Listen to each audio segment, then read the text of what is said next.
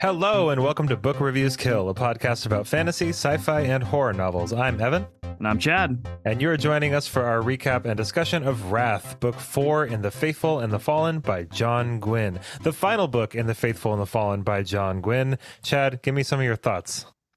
All right. So first off, there is a few things that everyone would have died without that I just want to cover real fast. Two specifically. One is tunnels. Man, those giants really had some foresight when they built tunnels underneath every keep that they built, which is basically every historical significant keep and castle and landmark that we have a battle in or around. Our main characters would have died so many times if it was not for secret tunnels under every one of those bastards to help them get free at some point. And the other one, surprisingly, is our flapping friends, the crows. The crows.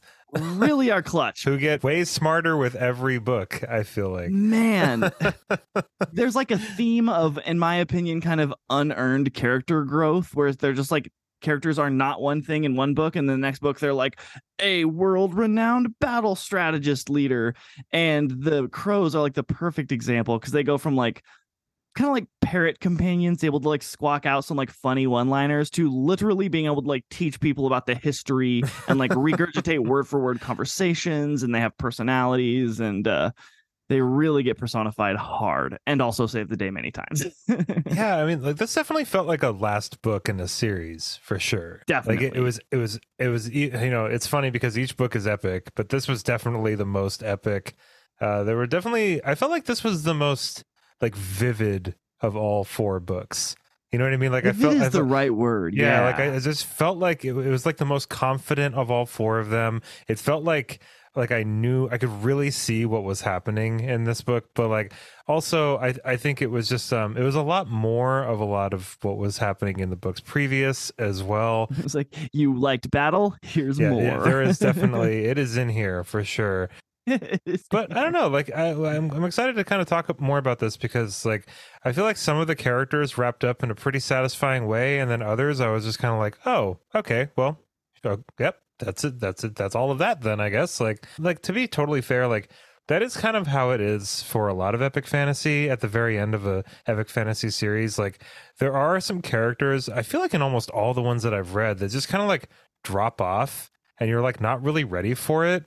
But that's just totally how it shakes down, and we just move on, and it's it's so chaotic, and it's just such a mess that it kind of works, and it kind of makes sense. There were a couple characters, I mean, we can go into spoiler territory obviously because we're in the fourth book in this, but wasn't expecting Gar at all. I don't know, I think it was just, I mean, maybe to die, you mean? Yeah, to die, but I wasn't expecting that. And maybe looking back, it's he was Corbin's other father figure, uncle, I guess, kind of figure. Parental figures very infrequently make it through these sort of things. If you're a parent in the world of the Faithful and the Fallen, your days are numbered for sure. Yeah. If you're any kind of authority figure to this, because I feel all the young people kind of survived. Well, not all of them. Almost all of the old people died. You could say that. Yeah, I mean, I think this fourth one, I'm just kind of. To be totally transparent, I'm just kind of happy to be done with this series. I'm a little fatigued with all of it, but I will say, the fourth one definitely felt it was the easiest one to read. Yeah, because it was just, it felt all right, here's what we're doing. Let's go. And it was the pedal was just all the way to the metal. Oh, we were flooring it without any rests. Yeah, I think I read this the fastest out of all three of these, actually. Same. Yeah, and a few things kind of went towards that feeling of this is an ending book. We had just, I mean, the second half, I think there's 35 chapters of the end of this book that is just one large battle. I mean, it ebbs and it flows, and there's, different groups and different clashes within it, but it's basically one solid battle, which is really exciting. His blocking, his battles are always good, and they've only gotten better. This one was especially excellent, which I would have been honestly really, really disappointed if we didn't culminate and end with an awesome flexing of John Gwynne's most potent skill as an author, which is just his battles and kind of getting you engaged in them. And I feel what you were saying, where there's kind of a suddenness to a lot of the wrapping up of oh, when that person's dead and that person's happy and sailing into the sunset. Okay, and it's just, but I don't know how else you would do it with such a enormous cast. You just kind of have to. Yeah, it's you got to do it. Yeah, exactly. yeah, things kind of come to a point where it's just like, okay, something has to be done here. Right.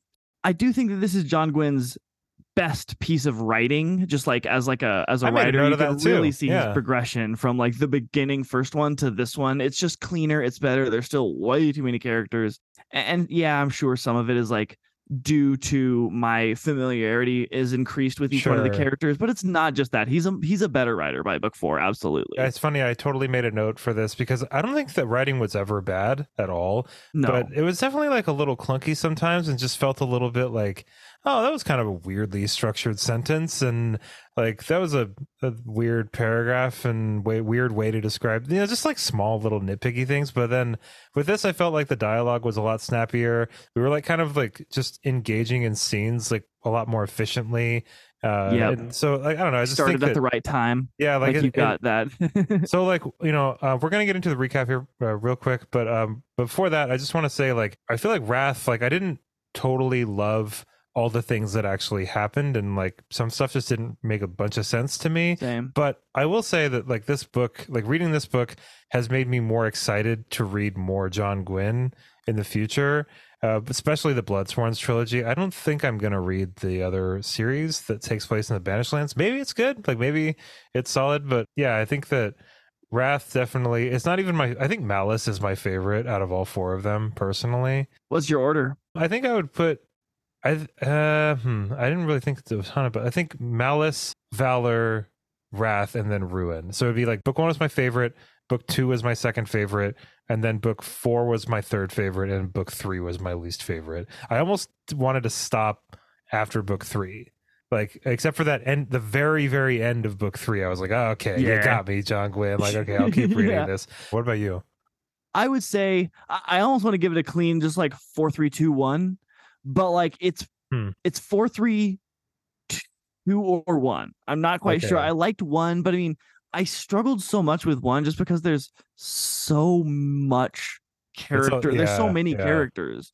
And if there's anything that I have to say that's like, in my opinion, like bad about these books, is just like the approach on telling this story and via so many eyes was confusing. It didn't really help the story. The one thing it did help was understanding the fullness of a battle, so you can kind of have this camera that floats from one person, one side, one character to the other, and you understand that character and position, motivations, kind of why they're in this battle and what they're trying to accomplish really well.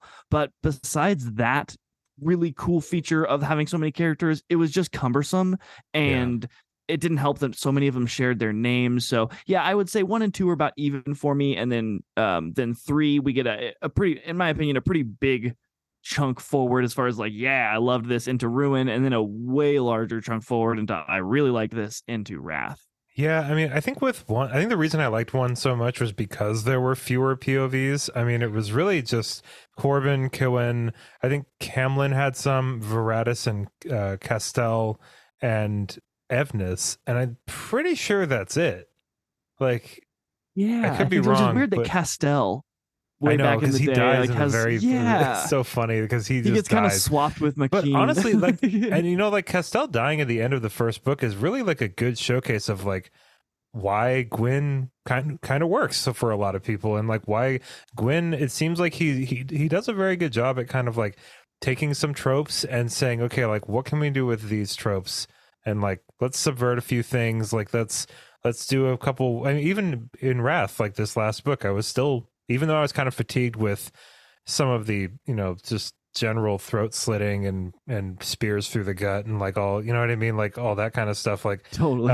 I was still surprised sometimes and still kind of like, oh, all right, that's an interesting choice. Like, which is cool. I like when that happens when I'm reading. And I think that Castell dying was a very good kind of like precursor almost. It was like, get ready for this because I'm gonna do this kind of like, nobody's super safe except for my antagonist, which I will get into later, but like there's definitely like he definitely seems kind of biased towards his villains, you know what I mean? Like there's a lot of moments where it's just like, oh, thought that guy was dead, but yeah, like JL, the betrayer, man, that guy just he was like the Ark of the Scythe guy, Goddard when it comes to killing people. Love killing. JL just loved betray, dude. He would just betraying everybody. Like at the very end, like the last like 20 minutes that he's alive, he like has. You think like there's no way this guy can betray like another person on his side, and he like sees like the king who was like kind of made fun of him after his defeat at Drassel at the last book when he kind of arrived like scraggly and defeated with his group of guys all covered in dirt, and he like makes fun of him for being dirty and defeated, and he sees him like struggling as he's like running away from Makeen on the ground, and he's like, help me, and he's like, screw this guy. He knifes him and kills him. It's like, wow, JL managed to put one more up on the board as far as betraying your friends. I mean, at least we got a consistent character here, There's many times during these books that people are about to die. Rin's about to knife Corbin and the door breaks open, and he gets saved. JL's about to be killed by Makeen multiple times and he gets saved by insert random person who intercepts Makeen's blade, At one point, a very random person. Yeah. Let's get into the recap. Okay, let's do it. The book begins with Veratus and Alcyon gasping as they crawl up the side of a river. Alcyon, upon reaching the safety of the bank, thanks Veratus, explaining he has been both magically controlled by Calidus, who had created a little Alcyon voodoo effigy he used to control him, much like the one Calidus made for Lycos to control Phidilae, as well as keeping Alcyon's wife and child as his captive. And now, because Veratus released his wife and child, as well as accidentally destroying the effigy, Alcyon finds himself free at long last, and eternally grateful to Veratus. He tells him that he has been under Calidus' influence for 16 years. Calidus is sure to be enraged, and most certainly has sent men in pursuit of them. A desperate run ensues, ending with Veratus and Alcyon forced to turn and fight their pursuers, on the brink of being overwhelmed. As they scream their defiant last, surrounded by attacking Katashim, Krellis, Veratus' brother, and 15 or so of his men join the fight and beat off the attacking Katashim. Veratus and Alcyon manage to get free of Calidus' clutches. During a dream where Corbin once again finds himself in the spirit realm, he is captured by a morally questionable character named Viathan, who casually mentions consuming Corbin's soul many times, saying that he is Viathan, the Eater of Souls. Corbin is saved by Ben Elim, who swoop in, and he is taken to Michael, who tells him about Calidus' attack and how Drassel has been taken. Though he does reassure Corbin that Gar led a successful escape from the tunnels, and while some of his army has been slain, others taken as captive, many were able to get away and still live. Corlin and company set off to find what happened to Corbin and comes across a barely alive Storm. Brenna takes Storm into her care and begins nursing her back to health. They discover giant tracks leading away from the site and begin pursuing them, correctly assuming that they are the ones who captured Corbin. Makeen and Phidilae and the others who fought off Rin's forces at the end of the last book decide to leave their swamp, agreeing that they will be more useful in the forest, attacking the weakly guarded enemy forces who are busy constructing a road to Drassel. They meet up with Veratus and Krellis and the assortment of men with them. Together they attack. Makeen sees JL escaping out the back, and after a merry chase, JL turns to meet him. Makeen is overcome with hatred and takes his time playing with JL, who is wildly outmatched. JL is confident at first, knowing himself to be younger and faster, but he has no idea that Makeen has been mastering his bloody craft in the Vinthalan fighting pits, and is a finely honed killing machine. Makeen easily defeats JL. JL, left with no one to betray as he lays on his back, closes his eyes waiting for Makeen's killing blow. But one of his men intercepts Makeen, and JL manages to stand and flee the field, promising himself to rally men and come back and get his revenge, no doubt after lying and betraying his way into a leadership position of another army. As fate would have it, during the melee, JL would be besieged by a fallen Gondel, king of Carnarton, a supposed ally to assist him. But JL recalls how the unblooded, arrogant young king scorned him, making fun of JL for running and arriving at his camp with his ragged bunch, bloody, dirty, and defeated after his recent loss at Drassel. Never one to let a good betrayal pass, JL stabs his ally king in the face, fulfilling JL's lust for betraying one of his own, temporarily at least. Makeen manages to overtake JL, pursuing him relentlessly, but not before JL manages to get Phidilae under his control, and he uses her to keep Makeen from attacking him. Makeen lays down his weapons and tells JL to let her go. He will fight him without any weapons, while JL can keep his. Fidelay makes it to safety, and Makeen growls, "For Castell," as he advances on Jael. A revenge-fueled bloodlust overtakes him. Makeen tears him to pieces, ripping Jael's weapon from him. He breaks his arm and picks up one of Jael's knives, and Private Ryan style slowly sinks it into the soft underbelly of Jael's chin, the whole time repeating, "For Castell." Jael, the betrayer, dies no better than he lived, pathetic, groveling, and ready to betray his allies at a moment's notice. Cohen has been taken captive by Calidus during his surprise attack on Drasil and is being held with many other prisoners. Cohen and the others are forced to watch every morning as Calidus, or one of his vile Kadashim, slowly impale a prisoner alive on a stake, Calidus proclaiming that the staking will continue every day that Corbin still walks free. Makeen manages to oversee some Vinthalin being attacked and joins the attackers with his men. He finds out with joy that his old shield brother Tyhir, his last living sword brother from the Gadrai, is alive and part of the force he and his men just helped win a battle. They have giants with them, and we get to see an inspiring moment as two clans, Alcyons and the giants with the other group, with Makeen's friends, have had a long and deep hatred between them, and with a touching move of cultural growth, they agree they will not kill each other and give working together a shot.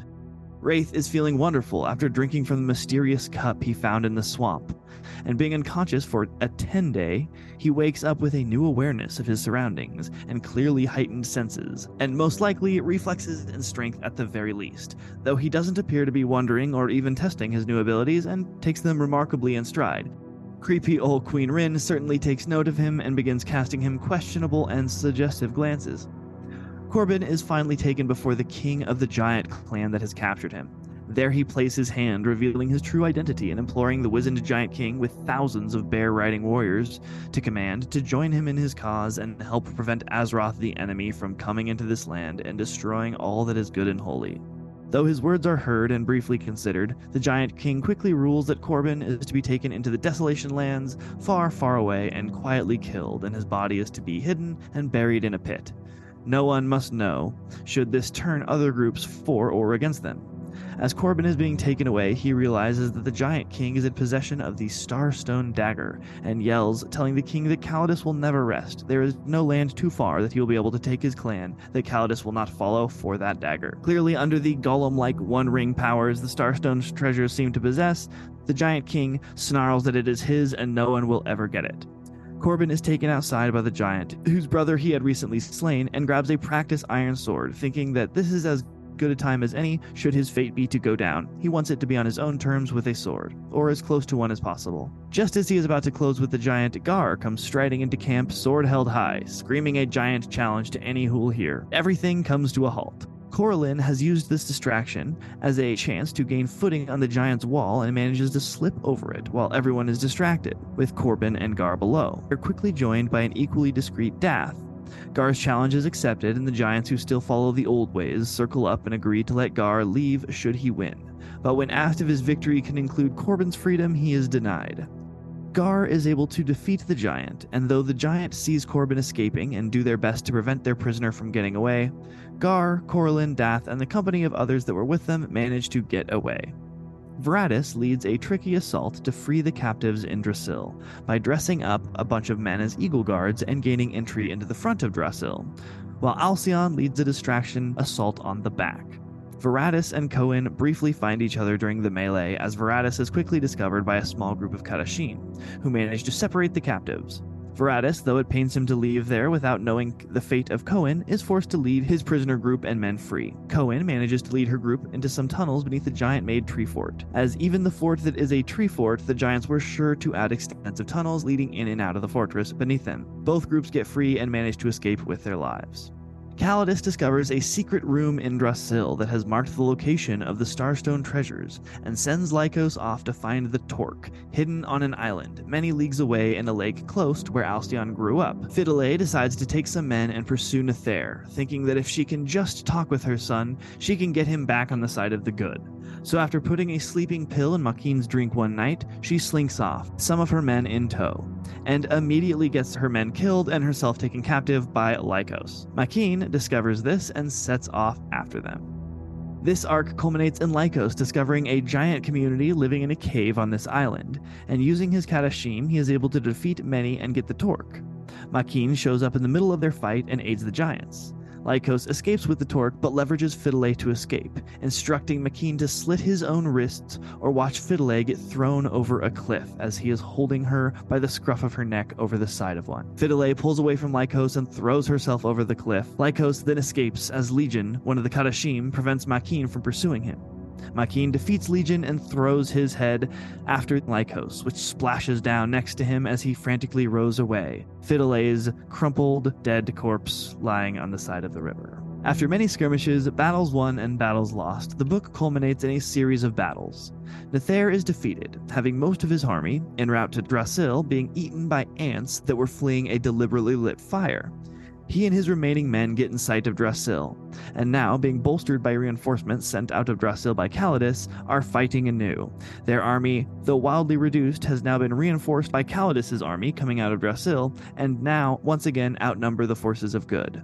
Though the majority of the goodly forces are committed to the battle in front of Drasil, this is just a distraction, and Cohen leads Corbin and a small company of others into the tunnels she used to escape Drasil earlier in the book. Their plan is to destroy the Starstone treasures in the cauldron, bringing the ones they have with them and knowing that Calidus has the rest along with the cauldron, which they need to destroy them in the keep as well. Their plan seems to go swimmingly as they make it all the way to the room containing the treasures and destroy the guard of Kadashim there. They begin the ritual to destroy the Starstone treasures when Calidus springs his own trap. Being one step ahead of them as usual, he is ready for them and they are quickly dispatched, and forced to watch as Calidus kills Brenna and finishes the ritual. A scream of ecstasy is heard as a portal between the spirit and mortal realm is forced open, Kadashim streaming through by the hundreds, then the thousands. The sky blackens with them. Corbin falls into himself, hearing a calling from Michael from the spirit realm. He appears in the spirit realm and frees Michael, telling him that the portal is open. Michael explains to him that this, the portal being opened, was the Ben Elim's plan from the beginning, so they could come through and defeat the Kadashim and live on side by side with Elion's favored creation and protect them, living in their own realm for all time. Azeroth himself makes an appearance, and he and his Kadashim take wing and begin decimating the goodly forces outside of Drasil. All seems lost. Corbin and his crew still captured, Brenna dead, and their forces outside quickly being reduced to nothing. But then a new fluttering is heard from the portal, and Ben Elim, by their thousands, begin emerging, immediately setting upon the Kadashim. Michael and Azeroth struggle together, and is able to distract Azeroth and the Kadashim from Cohen, who is doing her best to complete the ritual that will destroy the Starstone treasures. She just barely manages it, and as the last treasure is consumed by the cauldron, Azeroth and Michael are frozen in place, their struggle doomed to be an eternal one before the broken treasures, as they are now turned into statues. The portal has now been sealed. The Ben Elim help the forces of good turn the tide of the battle and scatter the Kadashim and Calidus' army. During the battle, both sides have taken great casualties. Calidus is dead, as well as Makeen, who before he was slain hunted down Lycos and got his revenge upon him, pinning him to a tree with knives and watching coldly as a few ants eat him alive before succumbing to his own wounds and dying himself. The book ends with the war-torn land agreeing to work together to rebuild and repair. The Ben Elim attempt to elect Corbin as their battle chief, and ask for his help hunting down the now scattered Kadashim. Corbin says no, as he is tired of them controlling his life, and the book ends with him leading a small group off to restart at Grant's Hold, hoping to create a school that joins all the different warriors' styles and combat techniques to train the next generation of warriors in the martial arts and help the forces of good fight evil for all time. Much has been lost, but much is still alive to be rebuilt, and hope lives on. Though many do not live on. Many people did not live on at all. Many people did not live on. Speaking of people not living on, I'd really like to start off our conversation here with what I think is one of the more interesting parts of the whole series, that like it ended okay, but like I kind of wanted to get your thoughts on it, and I've talked at length about these two people in pretty much every one of these episodes, but Nether and Veratus. I have mixed feelings on like how that all ended up. What are your thoughts on Nether and Veratus? Okay, I liked their struggle of characters up to them. I really liked Veratus. Like Nether was one of the most interesting characters for the first two books. For a little bit, yeah. Super interesting. And then as soon as he learns that he's like actually the Dark Star and he's like a bad guy, and then just accepts it. And he's like, oh, whatever. It's like he just kind of accepts being bad and then loses kind of like all of my interest. He's no longer dynamic and interesting. He's just like a bad guy and knows it. Veratus, though, he manages to kind of keep my interest as he's totally faithful. He's like got a good heart the entire time. As soon as he learns this, he turns on Nether, starts working for Corbin, and kind of makes up to that side of things. And then they kind of, I don't know, Nether was just, he was not my favorite like war leader, or he was just kind of all of his power and interest was, he was just another general to me by the end of the book, who the Veratus kind of faces off and is like, hey, you sure that you want to be evil? And he was like, I'm still petty, and then like tries to attack him, and then he kills him. And it was just like, I don't know, it was a little anticlimactic, I'll call it that. Yeah, I mean, I agree with you, really. Like, I mean, because Nether was like complex for a little while, and then I think he kind of lost some of his complexity, and like, and it kind of just points to another thing with this series that, I don't know, it's kind of bugged me a little bit, that like just the bad people are bad and the good people are good. And there's really no even arcs Veratus. or like and that's the thing, is like Veratus is another character who seemed complex, but it's actually not at all. He was put into a complicated situation, but him as a character, like it's just like, I feel like all the characters are kind of on rails, you know? Like the story changes a little bit, but like the characters are they're gonna do what they're gonna do and feel how they're gonna feel no matter what. And it's just like, I don't know, it just doesn't make for like very compelling stories, and then the endings, it's just kind of like, oh, all right, well, I mean, I'm not trying to rewrite the book or anything, try not to do that on this podcast, but I do think it would have been more interesting if Nether had kind of, you know, thought about his situation a little bit more, and like been a little bit more conflicted about it. Yeah. Or and like, actually had a conversation. That would have been an interesting conversation. It would have like reflamed my interest into Nether, and him being like, oh man, struggle. Maybe I shouldn't. And then like, you know, he could get tortured by Calidus after he tries to go good or something, you know, and then decides to commit to bad again. Yeah. I mean, like I said in the episode previous, like specifically with regard to Nether, like, yeah, I mean, it is kind of built up that he does want a certain amount of power for good, and I liked that, but it's like, at this point, it's like, dude, do you honestly think that like these like demons are gonna get you there? Like I feel like he just kind of fell off a cliff a little bit, you know? Totally, he just gets used as a tool of Calidus. That's the thing, though, is like Gwyn paints such a vivid picture sometimes with some scenes where it's like, I'm like really caught up in the moment sometimes, and I'm like, awesome, and then I like think about it a little bit more, and I'm like, wait, that was a little lame though. Like, but it's but like in the moment, you know what I mean? It's just like, oh, this is crazy. Like this is like, this is crazy. And then it's just like with a little bit more thought, I'm like, wait, well, like the fair was kind of whatever. I would say that the only, and I think this is a direct result of there just being too many characters. None of them were bad, like you were saying. I totally agree with you. Some of them are undynamic and maybe just a little bit boring. But honestly, we didn't have time for them to be any more interesting, because we didn't spend enough time with characters, each one as is, let alone for them to be like more complicated and less simple, you know? Because it would just, I don't think, you know, this story would have been aided at all with more time with the same amount of characters. If we had less characters, like the same length of books, but just longer chunks with certain characters, that would have aided the story a lot. But it was just watered down. So I felt like the real big feels were told to me and not felt by me. Yeah, I mean, like what would have worked, kind of like with I know you never read the Last Wheel of Time book, but in the Last Wheel of Time book, not trying to spoil anything, but like it bounces around so much. Like it's just like there's page breaks on so many of the pages. Way? No, in a really good way, because like you were spending whole entire like 14, 15 page chapters with characters for like the entire series. And then in the last book, it's like boom, boom, boom, boom, boom, boom. And it like really ratchets up the intensity and the pace in the last book. And so these characters you spent so much time with and really gotten to know, now you turn up the volume and like turn up the pace and like make these like really punchy, like one page, like, you know, they weren't chapters, but they were like page breaks.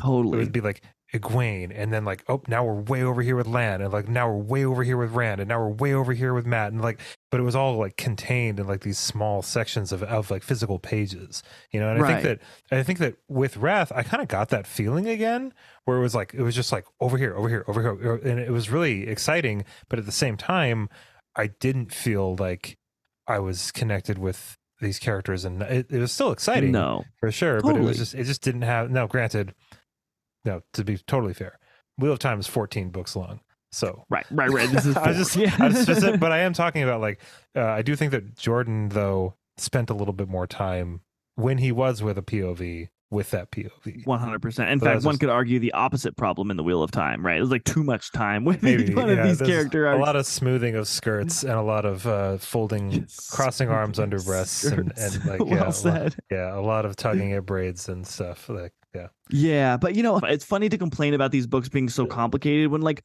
really they're not. They're like pretty simple. There's just so many things happening at the same time, and like I think there could have been. It's a war. It's a war thing. It's an Armageddon situation. Cooler dynamic endings, though, right? Because like every bad guy just ends with like the only thing that we get kind of clever about a bad guy's ending is not necessarily the choices that they make at the ending. It's just like the way that they're defeated, which is like being eaten by ants, which is really cool, but like horrific, Well, I mean, I think that the way the jail went out, jail went out was like pretty satisfying, actually. Like saying Castell's name over and over, like. That's pretty badass. Just slowly sinking his own dagger underneath his chin. I do want to ask you another question though, and this is probably my most like single eyebrow raised at the book like thing, but like Makeen and Fidelay, they got done dirty. I don't think I've ever read two characters that I liked reading, but also felt so like those chapters felt so weird and like contrived and lopsided, and like it was like the characters were so cool, but the things that they were actually doing and the things that were happening to them, I was like, what the hell is going on right now? Like, this is such a mess. Like, they were a little all over the place. And like John Gwynne kind of has a weird reoccurring stylistic choice of having one character do the same thing over and over and over again in different books and different settings. Like Fidelay, every time she's like, no, we must stand and fight, or we must go rush off and fight, is like that is precursor to her getting captured like every time. Like she's like, I need to go. I feel useless back here at the back of the line. She rushes into battle, immediately gets captured by JL with a knife held to her neck, and McKean's like, oh man, I was though I will say she's pretty badass in that she manages to like break his nose by like slamming her head back into his to like get away. So she fixes that one on her own. But when I really was like, oh Fidelay, come on, that I was like actually kind of disappointed. Yeah, when she drugged him. I was like, man, like that all that guy wants to do is the opportunity to die for you. Like he wants to die. That would be the best out for him, and like don't take that away from him. Come on, let him at least die for you, as opposed to finding your men all defeated like half a night later because he's stumbling through the woods trying to find you, only to find out that once again you have fallen into Lycos's clutches. It just seemed like kind of a dumb thing to do. It was like, super dumb. It's just, and like very naivete. She had a high level of naivete. Trying to really get that word right. You're doing a great job, buddy. Thank you. Thinking that Nether could come back, like come on. One of the things that I know like kind of like annoys readers a lot. I don't mind it too much, but I know I've seen this is like one of the biggest complaints that a lot of readers have about books and stories and characters and stuff is like when a character makes a really stupid decision and you can kind of tell that stupid decision was like, it's like you want to give most authors the benefit of the doubt, but then also sometimes it's like Corbin going out for some air. You know what I mean? It's just like, right. Really? Like that's a stupid decision. And it's like, we could go all day and just talk about like how, well, like that battle was already won and like, he didn't think anybody was that close or like, whatever, you know what I mean? But right. But like also you shouldn't go out for air when you've just had like that's silly. And it seemed like it was like, how do we get Corbin out in the open so he can get captured? Right. And like that kind of stuff doesn't usually bother me that much, but I can understand why when readers are reading this kind of stuff, and I kind of got that same feeling with Fidelay drugging McKean too, where it's just kind of like this, like I guess you could kind of justify why this happens, but also like it feels so dumb, like yep, like it sets it up for like the sequence that happens, but it's funny when you say that. It's like, yeah, it does set it up for the sequence of events that happens later, but it's like that's what all writing is. You know what I mean? It's like writing things down because they're going to have a consequence later. So it's like it is. I understand that it is kind of like a Yeah, this balance. feels like a weird, like repeated math equation where it's like two yeah. plus two equals four. Like once again, Cohen is devout in her post of being like really only being good for like being captured and just allowed limited movement and freedom weirdly within the enemy's camp. So we can continue using her for the sole purpose of like getting a window into the enemy's camp from like a good guy's perspective. Like that is Cohen's purpose throughout the course of these books. Get Why captured. didn't they just kill Cohen? Like, did they need I Cohen? thought she would have like, been. No, Cohen lives. No, I know that, but I meant in the beginning when Cohen is captured. Oh, They're so like watching those people get impaled and stuff. yeah, and one like, of the they keep trying to. One of the Kadashim like wants to spike her, but Calidus keeps preventing them, being like, "No, we might be able to use her as like bait for Corbin." I think my eyes. He's kind of like keeps her as like a, and then it's kind of like because Calidus was like really determined to get Corbin. yeah. He, like every morning he yells a challenge to Corbin, like "You coward! Another person's getting staked because you won't face me." And then like we get the screams of some poor guy getting staked, or girl. Yeah, that was brutal. Man, it's funny because like in Dark Age, there's people being impaled too. So that was just like really? a lot. Yeah. I remember. Don't you remember? It was like a very small part of the chapter. It was like one of the Mercury people. There's some staking going on. The Ash Lord. Wait, no, not the Ash Lord. Wow, I'm butchering that so hard. Sorry, listeners. This is a total tangent. But in Dark Age, there's a part where people are being impaled, and then when I was reading this, I was like, oh, more people being impaled. Like, holy shit! Like this is okay. A lot of impaling. It's a terrible way to go. Yeah, probably the worst. Well, probably not. We could go on about that for a while, but so there's a few things in these books that like are very convenient, and I know that that's like in every fantasy novel, and in the past I've kind of like wrote them off by being like, yeah, well, like, stories don't get written about the ones where like crazy things don't happen. And while I totally stand by that statement, and that's a great like way to justify kind of like wildly coincidental things happening in books, it's very coincidental in this book. Like the two ones that really come to mind is regarding the Starstone treasures. So at the end of the third book, the jail is it jail? No, it's Wraith. Wraith is Wraith or Wraith. Wraith is Wraith walking with an through. F. Yeah, like I think it's Wraith with the TH. I could be wrong. I don't know. One of the two Wraiths. RAFE. There's a Wraith also, though. There's a Braith with a B. Yeah, and then there's a Wraith and a Wraith. Oh my God, you're go on. But it might be Wraith. No. One of the Wraiths finds a Starstone treasure just by like stumbling through a bog, and then like comes across like a sealed box that has like the goblet in it, and he drinks out of it, goes into a coma, and like wakes up like feeling great 10 days later. That's very convenient. And then the next one is when Calidus is like in a rage inside of Drasil about midway through this last book, Wraith. Now I'm all confused. Wrath through this last book, Wrath. He goes into like the like war room of Drasil and like flips a table and like throws a spear. And this whole time he's been searching all of Drasil to trying to find like a hidden room supposedly that's in there where like the Starstone treasures were actually forged, and there might be like some hints as to where the rest of them are hidden. I think they only have the torque to find at this point. And by flipping the table and throwing the spear out of anger, that like releases somehow the hidden catch, and like this like door opens and they go up, and sure enough on the wall is like a big map of like where they hid all the Starstone treasures originally. You're like, okay, whatever, sure.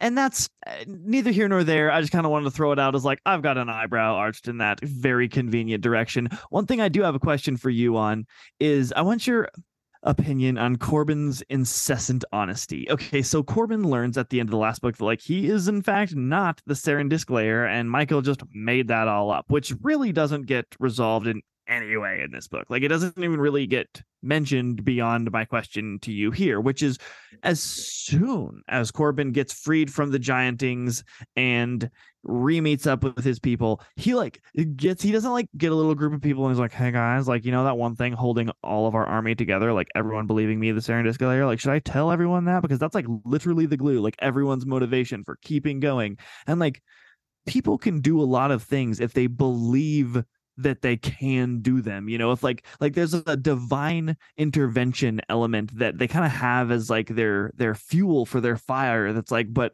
we know because of prophecies and gods that the good guys win.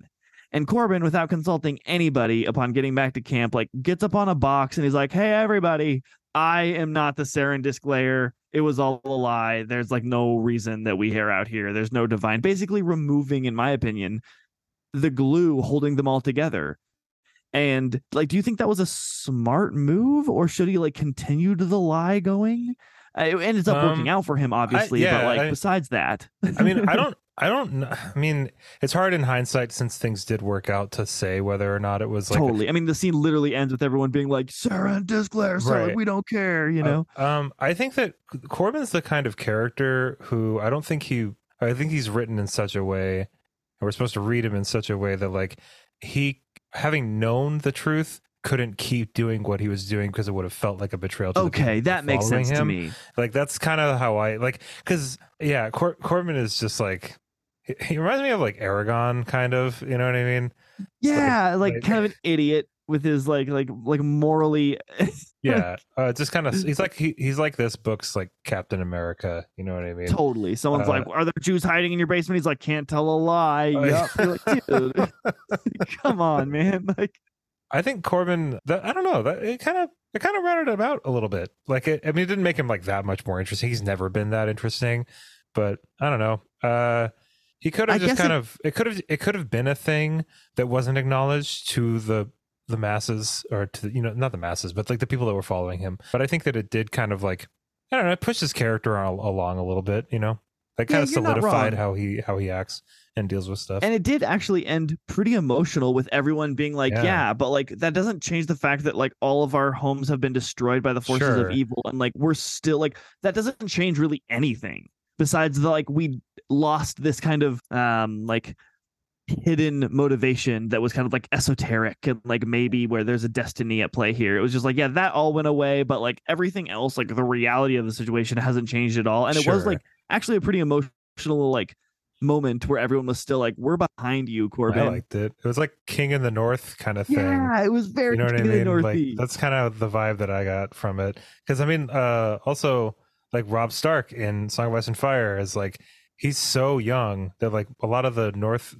Northerners like don't take him super seriously until he's kind of like proved himself a little bit.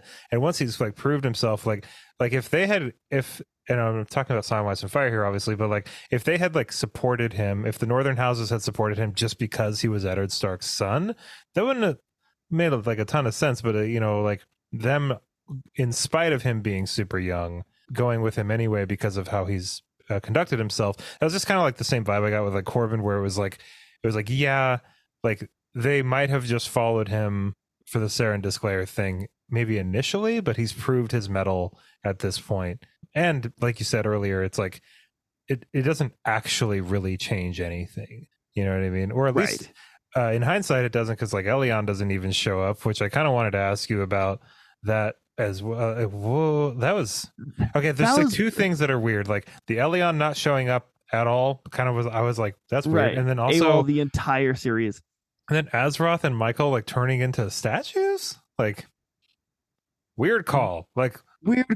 Not expected. That was one of those moments where I was like, okay, all right, sure.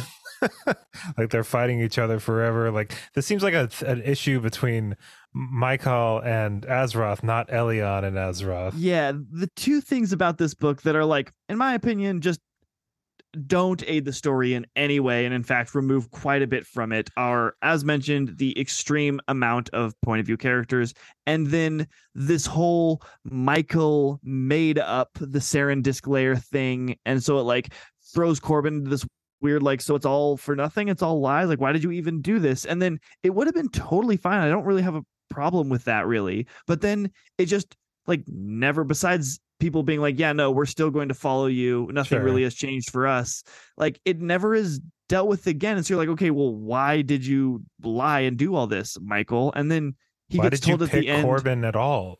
Yeah, like, well, why did you even make this thing? Because, and he tells him like, well, because we wanted to manipulate basically the forces of bad to use the Starstone treasures to open a portal so we could protect you better by coming back into your land. Like, why didn't you just like cut Calidus out? And Michael, why didn't you lead Corbin around to get the Starstone treasures like right when he was born to open up the portal to like why did we have to, why did you use evil to find and open this gate? It's just like weird to me that he would just do that if the whole goal was to get the Ben Elam out, because certainly if his goal was to protect Elion's like favored creation, humans, they certainly like slaughtered hundreds of thousands. And like, why put them in danger? Yeah, to do that? En route to that goal, you know, it was just weird. It seems way kind to of accomplish it.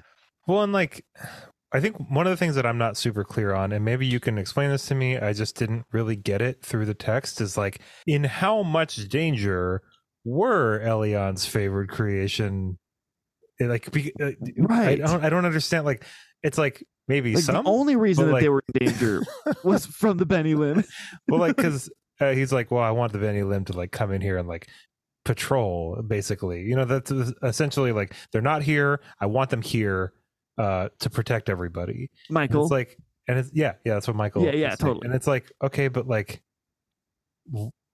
from what though? Like, I mean, right. Like, and then he also has this weird thing where he like doesn't really care about they're kind of like flippant with the lives of humans at the end of the last book, and it seems like everybody they're gonna have this in this motivation. entire series is flippant with the lives of humans, dude. Yeah, like, straight up. But yeah, he like mentions like the whole like straw soldiers that distracted Veratus, and he's like, yeah, the humans are kind of that, but it's like not really, because the humans are like put in this weird position of like a distraction so the Benny Lim can actually come in and then actually protect them. Like they're not. That wasn't a very good analogy at all. I felt like when we finally learned the true plan, which wasn't any deeper than they just wanted to be there standing next to them to protect them, but by doing so also managed to bring forth all of evil to destroy them in one fell swoop, I guess. I don't know, it seemed weird. And it's weird because like I feel like it would have been a lot more graceful if Corbin had been like at the very end had been like, I don't trust you guys because like your motivations don't make any sense to me. And he kind of does that by rejecting their offer to lead them. But he's mostly just like, I'm sick of you controlling me. That's all. Which is like really a totally different thing. Like that's right. And it's like, well, you're not going to acknowledge like how weird and roundabout this entire situation has been. Like this is right. Weird. Like and it would have barely pulled that one off, guys. We barely won. And that was like, and how many people died? Yeah, and how many people? And if you wouldn't have, like, now you are now in a slightly better position to defend us. But like, there's also untold number of Kadashim that still need to be like hunted down, that are like free to roam the lands and continue slaughtering. So it's like, it seems like the Ben Elim were just like feeling kind of worthless and like created the scenario where the humans needed to be protected because they super didn't before Michael started messing around with Destiny. Was Calidus and company already? Did Michael know that Calidus was trying to find all of the Starstone treasures? The only reason that Calidus was like trying to do that was because of these. Right. I know. I'm trying to like find it out here. Like, yeah, me too, dude. But like, yeah, no, he started the whole thing off, and it seems like so weird. Like, why wouldn't he just why wouldn't he like go get together with Gar back in the day when he like formed the Jihar and be like, hey guys, as opposed to like helping the Bright Star, forget that whole thing. You guys are going to be the like find the 7 treasures people, and you're going to like open the portal so we can totally avoid the whole Kadashim coming over. We'll just pull the Benny Lim over. We'll avoid this whole war. If that's the goal, truly, you know. And dude, honestly, like I would have been totally fine with Corbin being chosen actually by me Elion. Too. Like we didn't need to do any of not at all. It just got and that's weird. just my personal preference as a reader, but like prophecies aren't always bad. Like prophecies are actually okay. Like it's fine. Like I don't mind it. Like especially like I mean because okay, so I think that one of the main complaints about prophecies is that like it kind of like puts the story on rails. You know what I mean? Right. But like there is a destiny behind everything happening. Yeah. But you can play around with that without like completely negating like the entire thing after like 2.5 books. Totally. But I mean, I feel like it was done for more like shock and awe, and then to kind of subvert the trope. But in doing so, just made less sense as for the whole story. I was literally expecting Elion to show up. Like Me too. And that was like, I was like disappointed. I was just like, Me too. It's pretty lame that like, is he even real? You know what I mean? I don't like, know. Is Michael like him? Because like it doesn't. You think it would be like about that? Yeah, Elion and Azeroth like struggling together in eternal statue mode, but like no, it was like Michael and them. So like, is Elion even real? I don't really know. I like the theory that that Michael is Elion. Yeah, that just kind of popped into my mind, but like, So, like, why wouldn't I don't know. He's certainly not all good. So that whole thing, and then like the statues, I was like, just really underwhelmed. Like I don't know. I guess it kind of works in the sense that like it wouldn't make sense for Michael to like kill Azeroth like with like a knife or something. Right, I guess. right. Like is he defeating like all of evil now? Right. If I was writing these books and I was writing the climax, I would be like, how can I avoid like putting a knife into Satan? You know what I mean? Like right. Make up statues, become a tree silly. Or something. Yeah, but it's still kind of underwhelming. Just kind of like after all of that, and then it's just totally they're statues now. I didn't even put this like the details of Calidus's death into the recap, but I want to go over them now because they're a little odd. But I do kind of like it. Earlier in the book, Corbin goes into the spirit realm and he like plops out, like plinks into spirit realm existence. And we never really learn the mechanism how Corbin like goes in and out of the spirit realm. He just like tries hard sometimes and then he shows up. And he's also like kind of like invited into it at one point too, I think. Like, yeah. Like and then he like ran magics him in there one time with like a potion. So there's different ways you can get there, I guess. So he pops into existence in front of this questionable character named Viathan, who's in the spirit realm, who seems extremely powerful and keeps referring to himself as the Eater of Souls. And then he gets saved by the Ben Elim. And then later, Corbin meets up with Calidus he like basically drags Calidus into the spirit realm. And wondering what to do with Calidus, he's like, what should I do with you? And then he's like, and he like defeats Calidus, and Calidus is like, sniveling on the ground in front of him, being like, no, like we can like maybe work together and stuff. And Corbin's like, nah, man, not even at all. And then he like basically just like whoops him all the way up this river and arrives at this lake that he popped into existence that he knows contains this soul-eating Viathan creature. And then he like calls out like, hey, Viathan. This is like one of the craziest sentences you've ever said in your life. Like, I know. I'm just like trying to listen as like an outside observer almost. Like it's the things that you're saying. Sorry, go ahead. He calls out, hey, Viathan. Viathan shows up and he's like, are you hungry? And Viathan's like, for a soul? Of course. And then Calidus is his broken form is given to Viathan, and Calidus is like, no. Like, obviously, that's like one of the worst things that Corbin could like stumble into for having be his fate. And then he's like, Calidus is basically like given to this Viathan person and taken away into the swamp, I guess, to have his soul eaten. And that's how he goes, which seemingly is like a pretty nasty death. Like, it was cool as a way that he didn't just get like knifed and killed. It was like, oh no, he got some real good comeuppance. But like, who the hell is Viathan? Like, is there like a neutral party in the spirit world? Like, this whole spirit world place and concept is super confusing to me.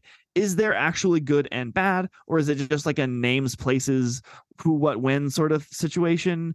Is there other creatures that don't represent either one of the good or bad parties? Because at first we kind of think it's like a two-party system in the spirit realm. There's like good and bad, but then there's like Viathan, who's like bad, but also like maybe just a trickster, more like Loki, like not like good or bad, but kind of a little questionable sometimes and eats souls from time to time, I guess. Maybe he's Elyon. I don't know. I don't know. Those kinds of sequences, not even just in this series, but in most books, like I just always kind of tune out a little bit. Like whenever there's like a dream sequence or like this other dimension sequence, or like it's like there's not enough time to like explain like what's actually happening, and it's just like this ambiguous kind of like, what the fuck was that, like kind of thing. And it's just it sucks because sometimes those things are really important. But yeah, for me, I don't know, man. Like but I agree with you that Calidus's death was like weird. It was like kind of satisfying. Yeah. But also okay, I was just thinking to myself, like, how does Corbin get into the spirit realm again? And I forgot. He dies at the end of this book. Corbin dies at the end of this book and is in the spirit realm, gives Viathan it's like a Harry Potter thing. Like it's totally. It's and he's like, hey, Viathan, he trades him. He's like, hey, I'll trade you like my living body again. Like, can you make me live if I give you this soul? And Viathan's like, oh, for sure. And then Calidus gets dragged off, and Corbin then wakes up after getting like gutted, and he's like, I'm back, yo. And then like everyone lives happily. I totally forgot about that. But yeah, he dies, and then Viathan, I guess, who has control over life and death and can make deals, I guess, with souls and stuff. So maybe he is Elyon. I have no idea. who this Viathan character but like, is. why not? See, like, yeah, that theory works, kind of, but kind like, of, but it's like weird that he lives in a swamp. All these people, swamp dweller. But like, do people on either side like share this space? You know what I mean? Like that's what it's like. Sometimes they're in there, sometimes they're not. Are they like segregated? You know what I mean? Are they like totally? I don't understand. And like when McKean and Fidelay are together in the afterlife or whatever, is Fidelay's husband there? You know what I mean? Like right? Yeah, they see each other, and he like drops his sword and it becomes part of the bridge. And he like runs across and they hug. But yeah, where's her husband? Is it weird? Some weird threesome? His name was Aquilus. Like that guy was totally married and like in love with Fidelay. You know what I mean? Right. Like is he just like, oh, I didn't know while I was dead ousted. You guys like got together. Like that's great, I guess. Like I was just here waiting for you. You know, like I'm so glad you brought your new squeeze into the spirit realm. Fidelay. Yeah, the spirit realm stuff just like definitely, and that's what I mean by like tuning out. Is just it's like. There's too many. It's like the plot's moving too fast, and there's too many questions for this. So it's like it really is like in Deathly Hallows when Harry goes to platform 9 3/4, and he's just like Ghost Harry kind of, and like Dumbledore's there, but they're able to have like this like totally like corporeal experience with each other, and then like there's like this weird Voldemort like baby thing, and like right, and like it's just like this weird kind of like representative of the Crux and Harry, right? It's like that's but it's like that scene in like the Matrix Reloaded where like they go into that room with like all the TVs in it, you know, and it's just like this kind of like nonsensical, like incoherent conversation of like, I guess all this makes sense. We're kind of at the end of this now, so vis-a-vis, ergo vis-a-vis. But I feel like that with like the spirit realm in this series, where it's like the momentum of everything that's happening in like the real world is kind of like pushing like all the questions that you have like in the moment kind of like outside, but then by the time you finish it, you're just like, well, what about all this other, who was that, like what, like where did he take Calidus? You know what I mean? Like he drug him away, but like ate his soul, but like where does his soul go? Like, he's in the soul realm. I don't know. Yeah, like but that's I guess it's kind of nitpicky, but like I don't know, not really. Like I want to know those things. And also I think, you know, like if you ever watched Firefly, I've only seen a couple episodes of it. I need to watch all of it. Oh man, I mean there's only one season and it's just so good. It's like classic. I heard it's really like cozy. Yeah, one of the writers in there has a really like brilliant line, and he says, I forget the name of the bad guys that he creates, but basically there's this scourge of like deep space living baddies who have like become cannibals, and they're like, everyone is terrified of these like insane space people, and the writer of the Firefly said they're the best enemies that he never created, because you never actually see them. They're always just like around, and everyone's terrified when they are, and that sort of bad guy has so much power. Like this, like you can't see it or quantify it. You can't stab it with a sword. You can't fight it really even. It's just fear incarnate. And as soon as Azeroth joins the scene and like pops out and starts fighting people, and what, in book 2 or something, he like Corbin gets taken in front of Azeroth. I don't know. That was a pretty cool scene, by the way. Cool. That was a pretty cool scene. I liked it. It was cool, but it was just like he just lost all sorts of power, you know, like it's like when Kylo Ren takes his mask off in the first or not the first, but in episode 7, you know. I don't know, it just doesn't it removes their power. I understand 100% what you're saying. Like I think it would have almost been better if Azeroth had never been involved, if they're not going to involve Elion, and if they are going to involve Azeroth, it would have been cool if Elion showed up and there was like this giant god battle in the sky or something like that. Totally. But like going like that halfway in, it kind of like neuters Azeroth a little bit. Like he's just like, okay, just like a tough baddie. Well, and see, that's the thing. Speaking of tough baddies, I want to talk about the giants a little bit. Okay. So like the reason I say the tough baddie thing is like, I feel like the giants were just kind of like just bigger humans. You know what I mean? Yeah, like I think that what was cool about the giants is that they seem to have like a much more thorough understanding of the Banished Lands and the Starstone treasures, and like they just seem to like be a little bit more competent with like the information that they had, which I liked a lot. I thought that was really cool. I do think we could have maybe, I don't know, like I feel like they could have just been cooler. You know, like at the end of the Yep. day, like they go down pretty much the same way as like humans do. You know what I mean? It's just kind of like, yeah, you get all Coral right, and he like just what's jumps up on their back and slits their throat left and exactly? right. You Yeah. know, it's like she's tiny, but she's like small and effective. I want to ask you your feelings about Alcyon though, because I think we had talked about Alcyon, and it's interesting Yeah. that it kind of like it really did turn out how we had planned Alcyon. Like it's pretty cool, you know. I mean, like, and another thing that I really like about Alcyon is like the dynamic between him and Veratus is really cool too, because like they had always been a little tight, you know, like they'd always seemed to have like this kind of like unspoken understanding with each other. Yeah. And I really liked They in could see this the good fourth in each book, other yeah, sort of thing. I liked seeing them interact and deal with stuff together when they both kind of like had stuff on the line. And just I don't know, I think I liked Alcyon like in every book, and it would have been cool to like have some dedicated like Alcyon chapters throughout this entire series. Yeah.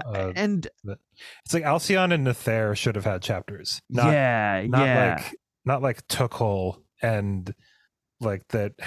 Yeah, like Tuchel. Like, why does Tuchel have chapters, you guys? And more to your point, like the giants were very much in this book. They were a big part of it, but like Sure. kinda like they also could have been like totally removed from the book and like besides being like the standalone people or the stand-in for like people who know things about this country's past and like are responsible for all the ruins and stuff, they weren't really that important. Like, yeah, they turned the tide of a couple battles by like showing up surprisingly, just being like, we decided to fight for good, here's all a bunch of like giants on bears, you know. It was like a cool idea, but I don't know, they just kind of felt like underused a little, you know. So I don't know if you want to talk about this because it's pretty kind of messed up, but I thought it was pretty cool, especially because we saw ants in the first book, but like Lycos being devoured by ants, and like Nether was like half of his army. That was like one of the cool. I mean, like Lycos in particular, because of like what happened with him and Fidelay. I was like, this is really satisfying because like that made me cry, dude. It was really intense. I just like Makeen, like he just gets just short end of the stick every time that he finally finds love. And like actually, like while it was a little weird that they have this weird love and like, you know, who gets Fidelay in the spirit realm, I did like their progression. That was more of a joke than anything. Like I think that, but it's still kind of weird, you know. Like, yeah. But yeah, when she sacrifices herself like for him, like it hit me in the feels. I know, man. It's really brutal. So I did really like that, but like if I was writing these books, I don't know if I would have had them both die. Like we really get no Old Guard living. No, we like Gar, Makeen, Brenna, like all Brenna died. I forgot about that too. Yeah. We just kind of need like another sad event to culminate, you know. What did you think about Brenna dying?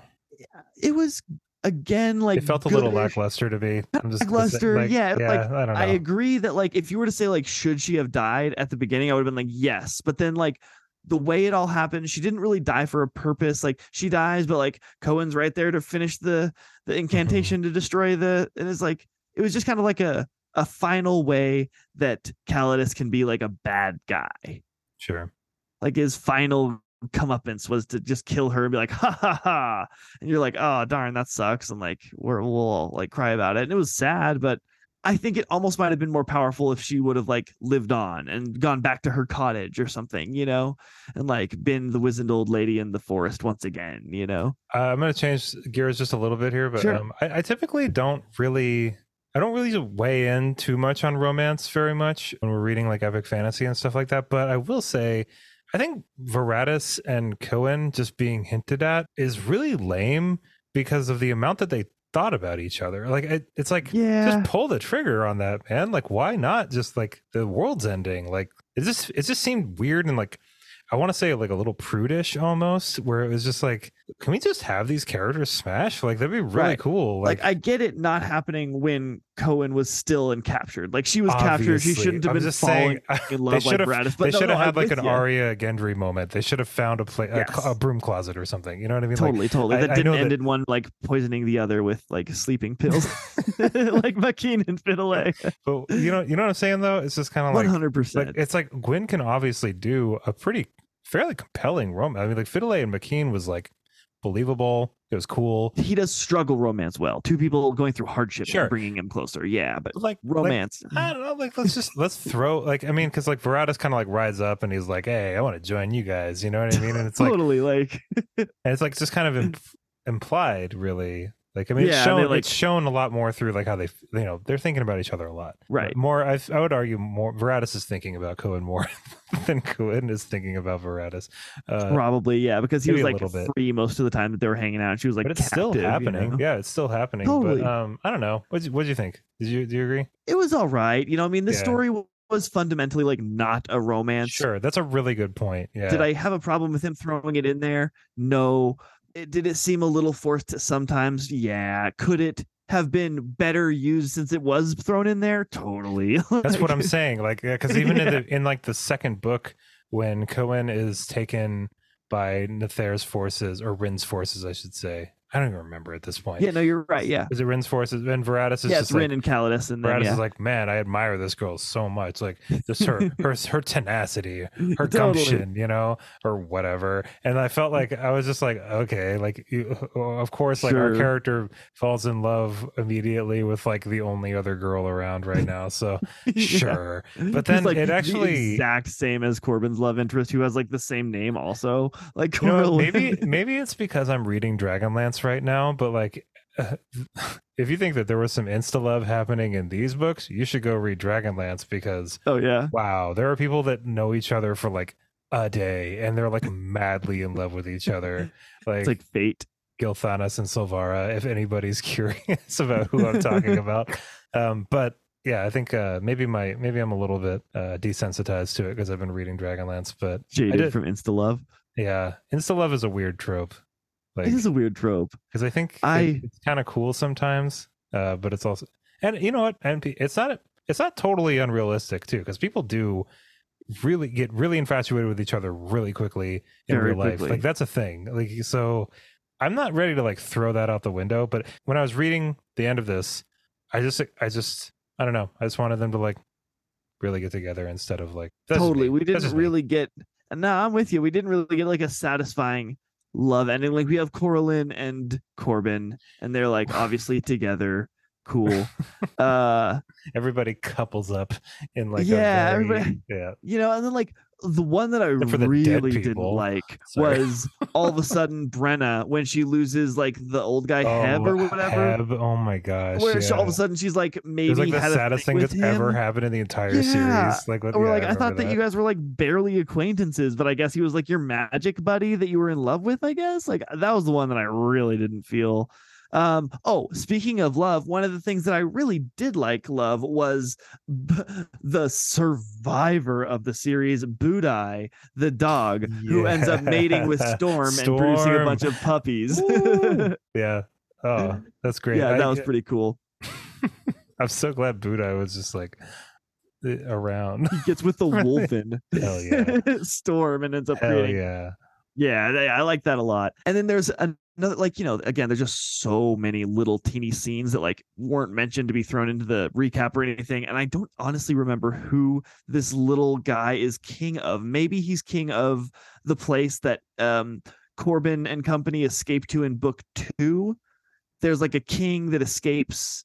They get up to his land. I forget where it is. It's a dun a cell something, and then they like escape up there, and then he sets off to go get Cohen back, I believe, and do all that, and then that land gets taken over by Veratus, who's still working for Nether at the time, and there's like a king, that boy king, that escapes with Adana. And I'm pretty sure that boy king is the one who does this, but he pulls a really cool move at the end when Nether's trying to leave. He finds there's like a nest of dragons that they find in the forest at the end of like these tunnels, and this little boy king like via he steals one of their eggs and then goes running basically into the middle of Nether's like fleeing army.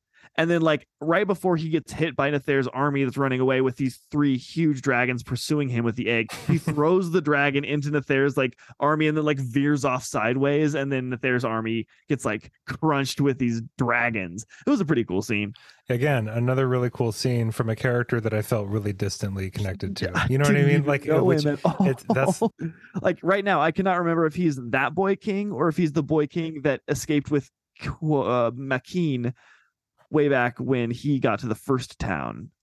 Was it Makeen? Yeah, it was Makeen and his sword brothers from the Gadrai that Right. helped That the was Boy from the King second escape book. too. Yeah. Yeah, I don't know if it was that Boy King or the one that was up north with Idana. I don't know. Um, I wanted to get your take on the Starstone treasures. Man, like it seems like just the cauldron and like the goblet to a certain extent, but like, what do the other ones like do? Do I Yeah, don't like really they didn't. know. I felt like that was kind of like a missed opportunity. Like, The spear opens all hidden doors if you throw it angrily in a room. That's one of what I its was saying though powers. is like we got all of these. I think it would have been pretty cool to like actually locate them if like all the factions kind of like did have one and they were like they had like powers and stuff and Yeah, like the torque like was actually because like other than just long life. well yeah, but like they're just I feel like they're just there to be collected. You know what I mean? Totally. I understand that they do things. Like I'm not saying they do nothing. Right. What I'm Drink from saying the is cup, it they're makes not. you like heightened. It's not really like utilized as much. You know what I mean? Like, No. or at least as much as I feel like it could have been. They mostly are just there to be collected. They're MacGuffins. They're like it's funny too because I think we talked about this in the episode before this, but like there's like this part where I think it was in like the beginning of the third book when they're up in Domain and they're they're like they've got the cauldron and they're like, all right, let's use this thing, and they're like, we got to have all the stuff, we got to have all of them, Yeah, and we then have all of them, yeah. somebody's like, why is it like that? Yeah. And And I like think I mentioned that I think that's called lamp shading though. It's like when the author like kind of nods to the audience is like, I know that's kind of stupid, but like right. I'll I have like know, one this of my is kind of characters stupid. I'll have one of my characters kind of like say how stupid it is and then like we can But move like on together. Alcyon for a good chunk of these books is like fighting with the Starstone axe, and it's just like a regular axe that he's fighting around. Whereas like the cup, you drink from it, and like Wraith has like Sure. basically he becomes like Daredevil who doesn't lose his vision. He like has heightened senses because like long life. He's like all strong, super reflexes and stuff. But like so that's kind of cool. But did they use that to then like create an army of heightened reflexes people? Nah, just like a couple generals who could like move fast, so Makeen could have some like actual like battles. People could actually face off against him. But like Alcyon should have been going into battle with like a axe that stole the light from the room, or just like this, yeah, that like just electrified people, or had a flaming sword or something other than just like or something like need to get them together. Yeah, exactly. Cause a storm. Yeah, like or else they're just MacGuffins. Totally. Yeah, I mean, it kind of reminded me of Akatar, honestly. Yeah, like, we're like on this laundry list of like collecting. It really stuff. is similar to Akatar in that there is literally a cauldron. A cauldron, yeah. And like, let's not forget that the entire reason that Elyon apparently is absent without leave is because like he allowed the Starstone treasures to like come into existence in the first place, and that started the whole like first war between the giants and the men, I think. And then he was like, "Man, I'm really sad about that. I'm leaving." Which is funny because I would totally read about that. Like, that let's sounds, get one of those. Man. Like if John Glenn was like, I'm writing a series about like the Starstone treasures and like these big wars and stuff, I'd be like, all right, let's see it. That sounds pretty cool. Like that sounds a lot cooler than this. Cool like giant like battle that we got was like the first one where the second book. It was the second book, where he invents the shield wall and like withholds. Oh no, that was the first book. No, that was the first book. That was a cool scene. It withholds the like drag rush, super cool scene where you get these like, it's like mountain. You're like, awesome. We're gonna have some really cool battle fights, and then with the giants, and then like that's really the only time that we see them like actually be awesome in battle. Besides like coming to the aid in a battle that's already like going, Yeah, like I lost track multiple times of like exactly what the Starstone treasures were. Yeah, and where they're at. Yeah, and like what kind of weapons they even were. Totally. And there's like this whole like sub arc I didn't even touch on, which is like when Calidus goes to find when Lycos goes to find the torque up on the island near where Alcyon like grew up or whatever, and there was like this island that like nobody was allowed to go on because dark magic lived there. Turns out there was like some like fabled long lost clan of giants living in that like enclave, and the like one of them, again, we just didn't have enough time with these characters for me to even kind of understand what their purpose was, but they show up at the end, and I think that the like queen of them was supposed to unite all, like apparently at one point all of the giant clans were united under one, and like that clan has been like holding out in this little cave on this island for like a certain time to like come back into existence and reunite all the giant clans, which is like kind of like vaguely mentioned actually happens at the end because the giants come and help when before they weren't going to. There's a little bit of unification going on. Like totally. Sorry, it's not just, to interrupt you, but no, like no, you're good. It's just so confusing. Isn't it only like 2 clans in this book that kind of like put aside their differences? Yeah, I think the other ones get destroyed. Oh yeah, maybe not. I don't know, because there's the Jotun at the end who are like the biggies. There they got the bears. They're the bear riders, and then I know that there's kind of like, I know Alcyon is like the last of his crew, but I think the last of his clan. But I think the giants that they find on this island are like long lost his clan, maybe. And like a member of his clan was supposed to unite them, and that kind of happens. There's like this weird like giant sub unification plot that's like very not gone into very deep. So again, this story is littered with cool characters. It's littered with cool storylines. It's littered with cool arcs, all sorts of great things. It's just littered. There's too many, and I cannot. Littered is a really good word for it. I can't focus on any one of them, and so they all kind of lose their weight because I'm just kind of over here struggling to pick up all these pieces to the Jenga tower, but I can't possibly hold them all together. Yeah, I mean, I feel like as we start kind of wrapping up and giving our final thoughts on this series, like I don't think I'm going to reread this. I would definitely recommend it to people though that really like battles and really like epic fantasy and really like lots and lots of characters, like big casts of characters and more of an ensemble kind of situation. Would you like if you compare want it to Game of Thrones? Would you put it in that sort of realm? No, I wouldn't compare it. That's just me personally. I don't know what I would really. Yeah, I want to say almost like Canius, just because I was like equally confused going through those books. Yeah. I read a Reddit post that made me laugh. That was like, "This is like Canius all over again." Because I was complaining about all the. I was like, "Oh."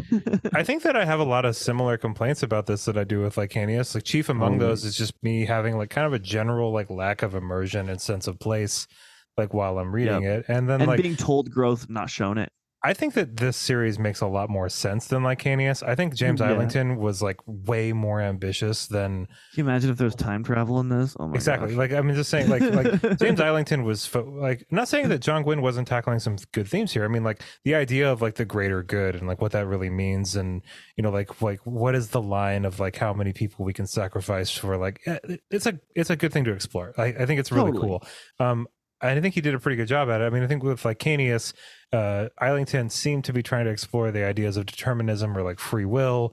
That was really cool too. But I think both series it's throwing a lot of mud at the wall to try to get a picture formed. Yes. Like it's a lot. It's so like I think I think that this 4-book series would have been a pretty awesome trilogy. Like I think it would have been a very good trilogy if it had fewer POVs. But then again, too, I mean, like, I'm an author. A lot of people listening are authors. Like, this is the vision that John Gwynne had to the point that he wanted it published, and totally, and they're wildly successful.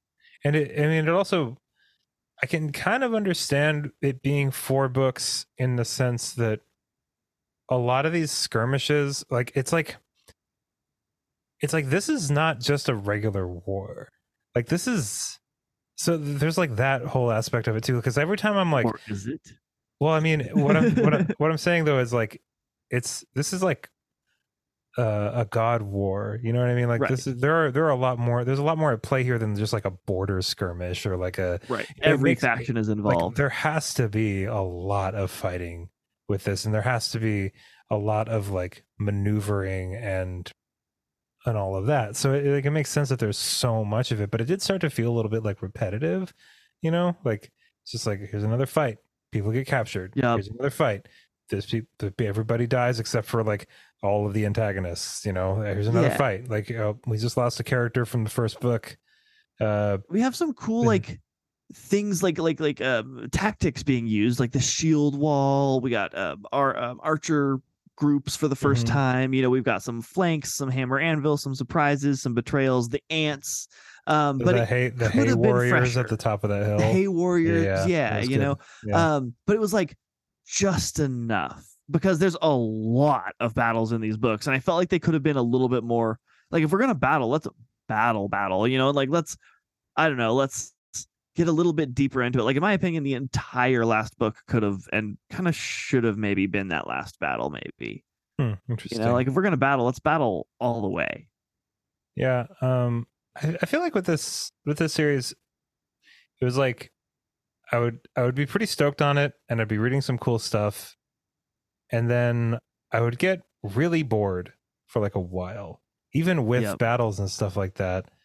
And right, because they weren't dynamic enough. They were just like, okay, we've been here. And then it's almost like as soon as I was like, should I call Chad and say we shouldn't read? I would read another chapter that was just like, damn, that was a banger. Like that was crazy. Like that was so cool. And then I would be kind of like, it was like I was like in a desert, like just limping through into different oases. You know what I mean? And I was like, oh hell yeah, like I'm here. Like You're this refreshed. Is so cool. Yeah, and then it would just be like another kind of like sloggy bit, blowing tumbleweed desert. Yeah, but I mean, I don't know. Like I've mentioned this on a few episodes now, and like I think that maybe, like I've read a lot of epic fantasy. Chad's read a lot of epic fantasy. We're about to start reading Malazan, which I think is like a whole different bag of worms. Het worms. Oh my god! But man, that's gonna be stuck in my head forever. I am definitely like a little bit fatigued. I think with like. And this brings me to like my main issue with the entire series, and this is purely a personal taste thing. I'm not saying it was a bad idea to write it this way or objectively bad or anything like that, but I really took issue while reading with just the sheer amount of bloodshed in this series. Like it's egregious. Like it's egregious. So much, and it's like. And it's just the way that the characters feel about it, or the lack thereof, you know, like, it's just something about it. Like, I just don't like it. Like, I just don't like all of these battles and all of this death and all of these swords plunging and like impaling and just screaming and dying and just like, and then we've got like these kind of like other like dopey chapters where like birds are cracking jokes and like I don't know, like it just seems it's just there's like, and like these kids are like in love with each other's and and like you said in an earlier episode, there's some tonal issues where you go from like almost like a young adult like adventuring while like struggling and running, and then all of a sudden someone's like tortured and killed, eaten by bears, and then like some like very graphic, explicit. So, and it's like there's a certain level of sexual assault. Yeah, there's a certain level of violence that like adds to the story, makes it more visceral, pulls you in emotionally. Yeah, I'm not saying it shouldn't be there at all. Yeah, I'm not saying turns you off, kind of. You know that like it harms it. It's more like a comedian who swears too much, and you're like you're using it as a crutch, and also it's an inappropriate one, kind of. I think that's a good way of putting it. It's like watching a stand-up comedian use the F word in like two times a sentence. You know what I mean? And it's just like, dude. Oh man, you are really. This is a lot. Like this is a lot of this. And it's repetitive, so and it's like sudden. Yeah, very sudden. But that like, kind of works. Like in the background, there's a staked person just screaming his brains out, and you're just like, man, like I get it, but still, you know. It's an interesting thing to think about too, because like Malazan is really messed up. Like there's a bunch of horrible things happening in those books. But it just feels different for me. Like it's a different vibe for me. And like even with Abercrombie's stuff, like there's a lot of killing. There's a lot of fighting in those. But it's just killing. But it's like it's the lens that you're looking at it through. It's the perspective. It's what's being thought. It's what's being said. It's how people are reacting to things. You know, it's the context. It's the setting. It's so, there's so much that goes into it. And I feel like with Faithful and the Fallen, it's almost like this taken for granted thing. Like it's almost like this. It's like a given that in this battle, 50 people are going to get murdered with swords. Like that means something. You know what I mean? Like dying from being impaled with a sharp piece of metal. Oof. Like that's, and doing that hundreds of times in a book. It just feels weird to me. And there's like a few times where Corbin and company or Dath or somebody's like, man, I'm really just like killing a lot of people. And then he's like, oh, well, and then like, gotta do what I gotta do. And then he's just like scalping people the next one, like collecting. You're like, what? Like, yeah. And with like no irony to it, no edge to it, like no, anything. So like, I mean, that is my. I think that's for me personally. Like, I didn't really like the multiple point of views and like all that stuff. Like, I can take up most of it. For me, it was just kind of like the banal, like just endless the amounts of non-story dying. aiding violence. Yeah, but I guess it makes sense because of the nature of this kind of war. I'm not trying to sound like naive and like idealistic, and it was just oddly lighthearted. Yeah. In juxtaposition sometimes. Sure. I think that's a good way of putting it. Yeah. Yeah. And then I will say as finally, like my final, and I know I've mentioned this before, but just to kind of put a period on the sentences, I really feel like there's a series of, and again, I think this stems back to them just being too many characters for us to spend enough time for me to feel the growth. We get Veratus, who goes from like young, kind of like unblooded, like helper friend to Nether, who like is swearing his allegiance as like brothers, they're both young, to like this wizened like master strategist, known of his men can like fight him one-on-one battle. In book 2 you get the crows, who go from nothing to full-on sentient creatures. We get Cohen, who by the time she's leading the escape from Drasil, she's throwing like vials of like oil onto Kadashim and like muttering words under her breath and lighting them on fire. It's like she's got like spells. I guess she learned those with Brenna when she was like escaping through the woods and she was learning to heal, but still it seems like, man, she's got like entire incantations memorized, I guess.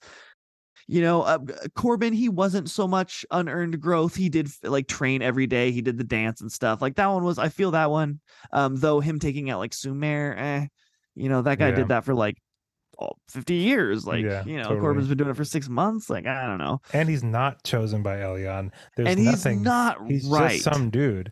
And I think that's just some dude. And I think that's like another thing too that kind of like irked me about that whole like this prophecy not even being real thing. It's like, well, that would have really aided along like how amazing Corbin is. Right. Your story made sense. You had an out. Like, yeah. But now it's just like he's just like this like 19-year-old who's like literally the best swordsman in the world for no reason.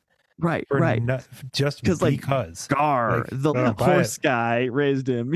I don't buy it. Nope. I would have bought it. I don't buy it either. I actually would have swallowed that pill if it had been given to me by Elyon. Right. Well said. Ooh, that was juicy. That was very well said.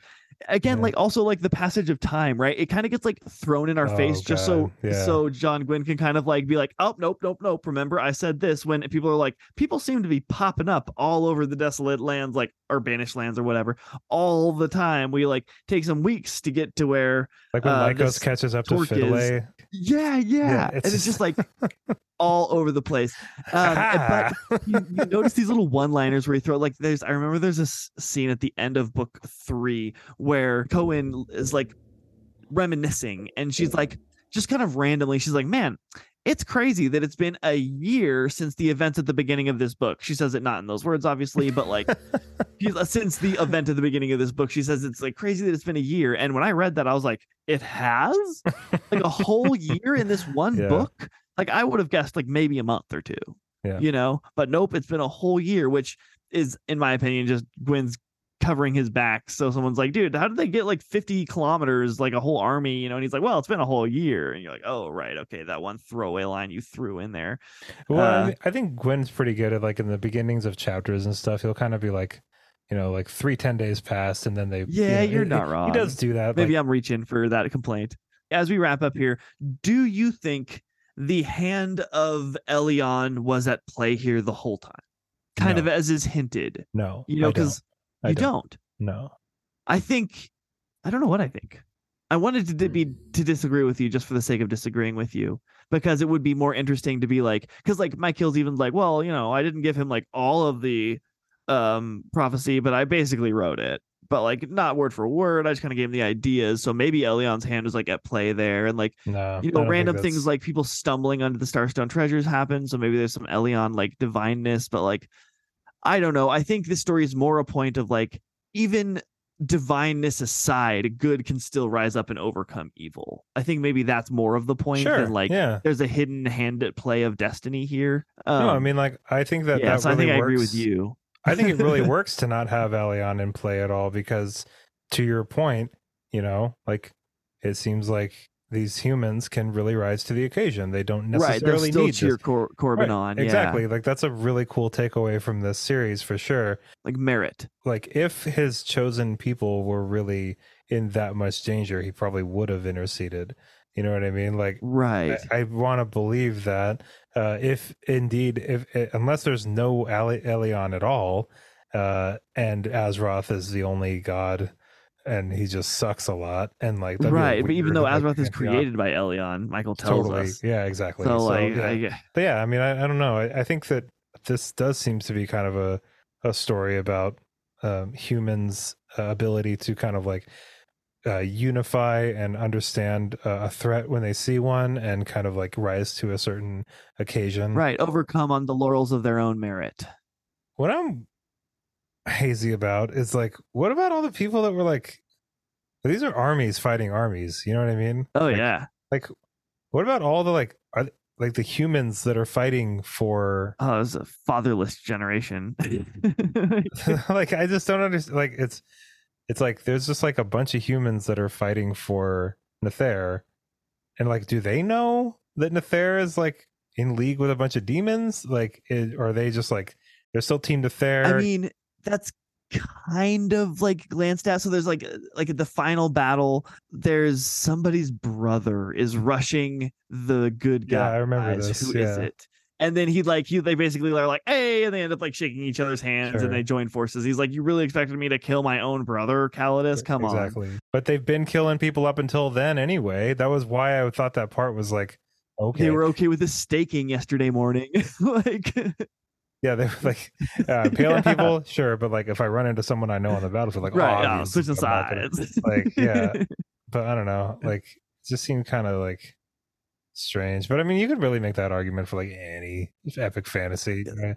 Yeah, but there's definitely going to be some like blood feuds moving forward, and right. But it's like, why are all these warriors in Stormlight Archive fighting for Sadeas? Like, don't they understand how bad Sadeas is? Right, and it's like, right. no, I do because I'm the reader. Totally, you know these guys are just like squibs that have sworn. No, I'm gonna go ahead and I'm gonna backtrack on that. That was a silly thing to say, Evan. Oh, like, I mean, not necessarily though, because like at one point, after being told that like you're following the bright star, and then you see like literal demons incarnate your friends who were like Jihara moments before, then they are like eating children, and like the leader's like, oh, I remember when I first got my body, the taste of flesh. And you're like, okay, I'm definitely not fighting for the good forces anymore. There would be like an element of like some of the men would be like, let's get out of here. I don't know, man. Maybe if I was fighting for an army and the leaders of that army turned into demons with like demon wings and stuff, I'd be like, man, if they find out I left, they're gonna be really mad. Yeah, that would be a scary thing to run from.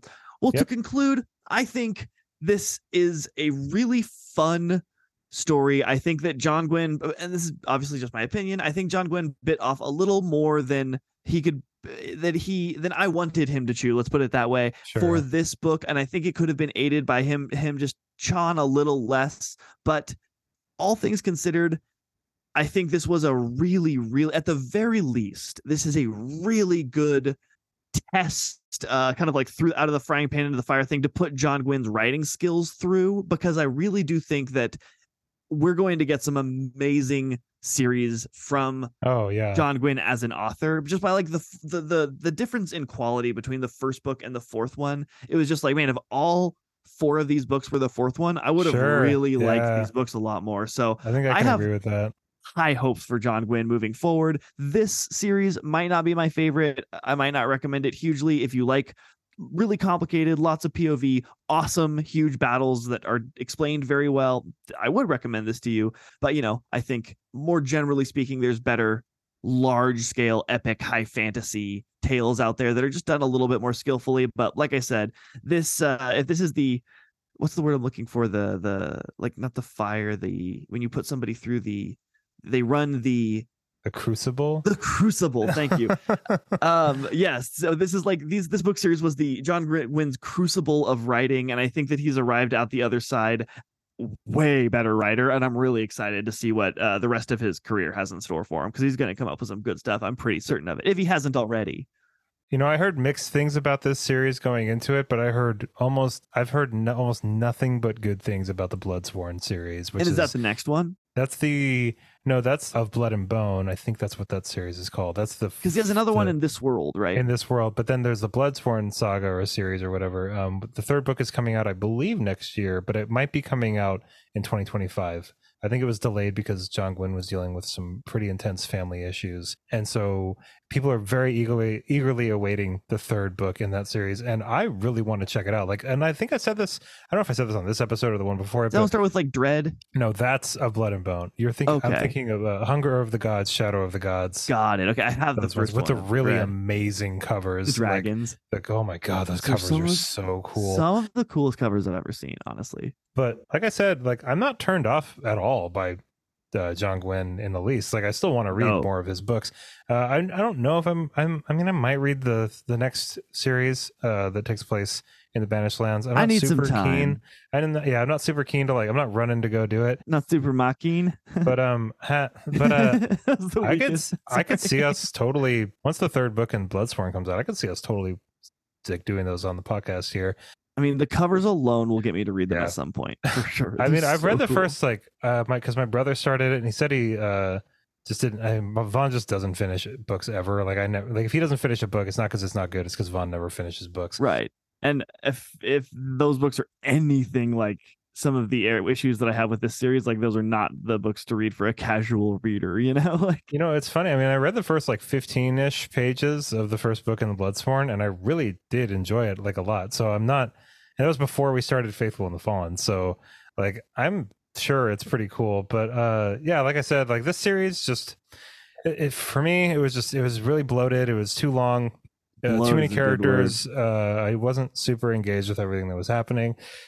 But that's just kind of how it goes sometimes, you know? Every series isn't for every reader. Yep. But I mean, we did finish it, and Chad and I have started and not finished series on this podcast. So absolutely, it's an indication, you know.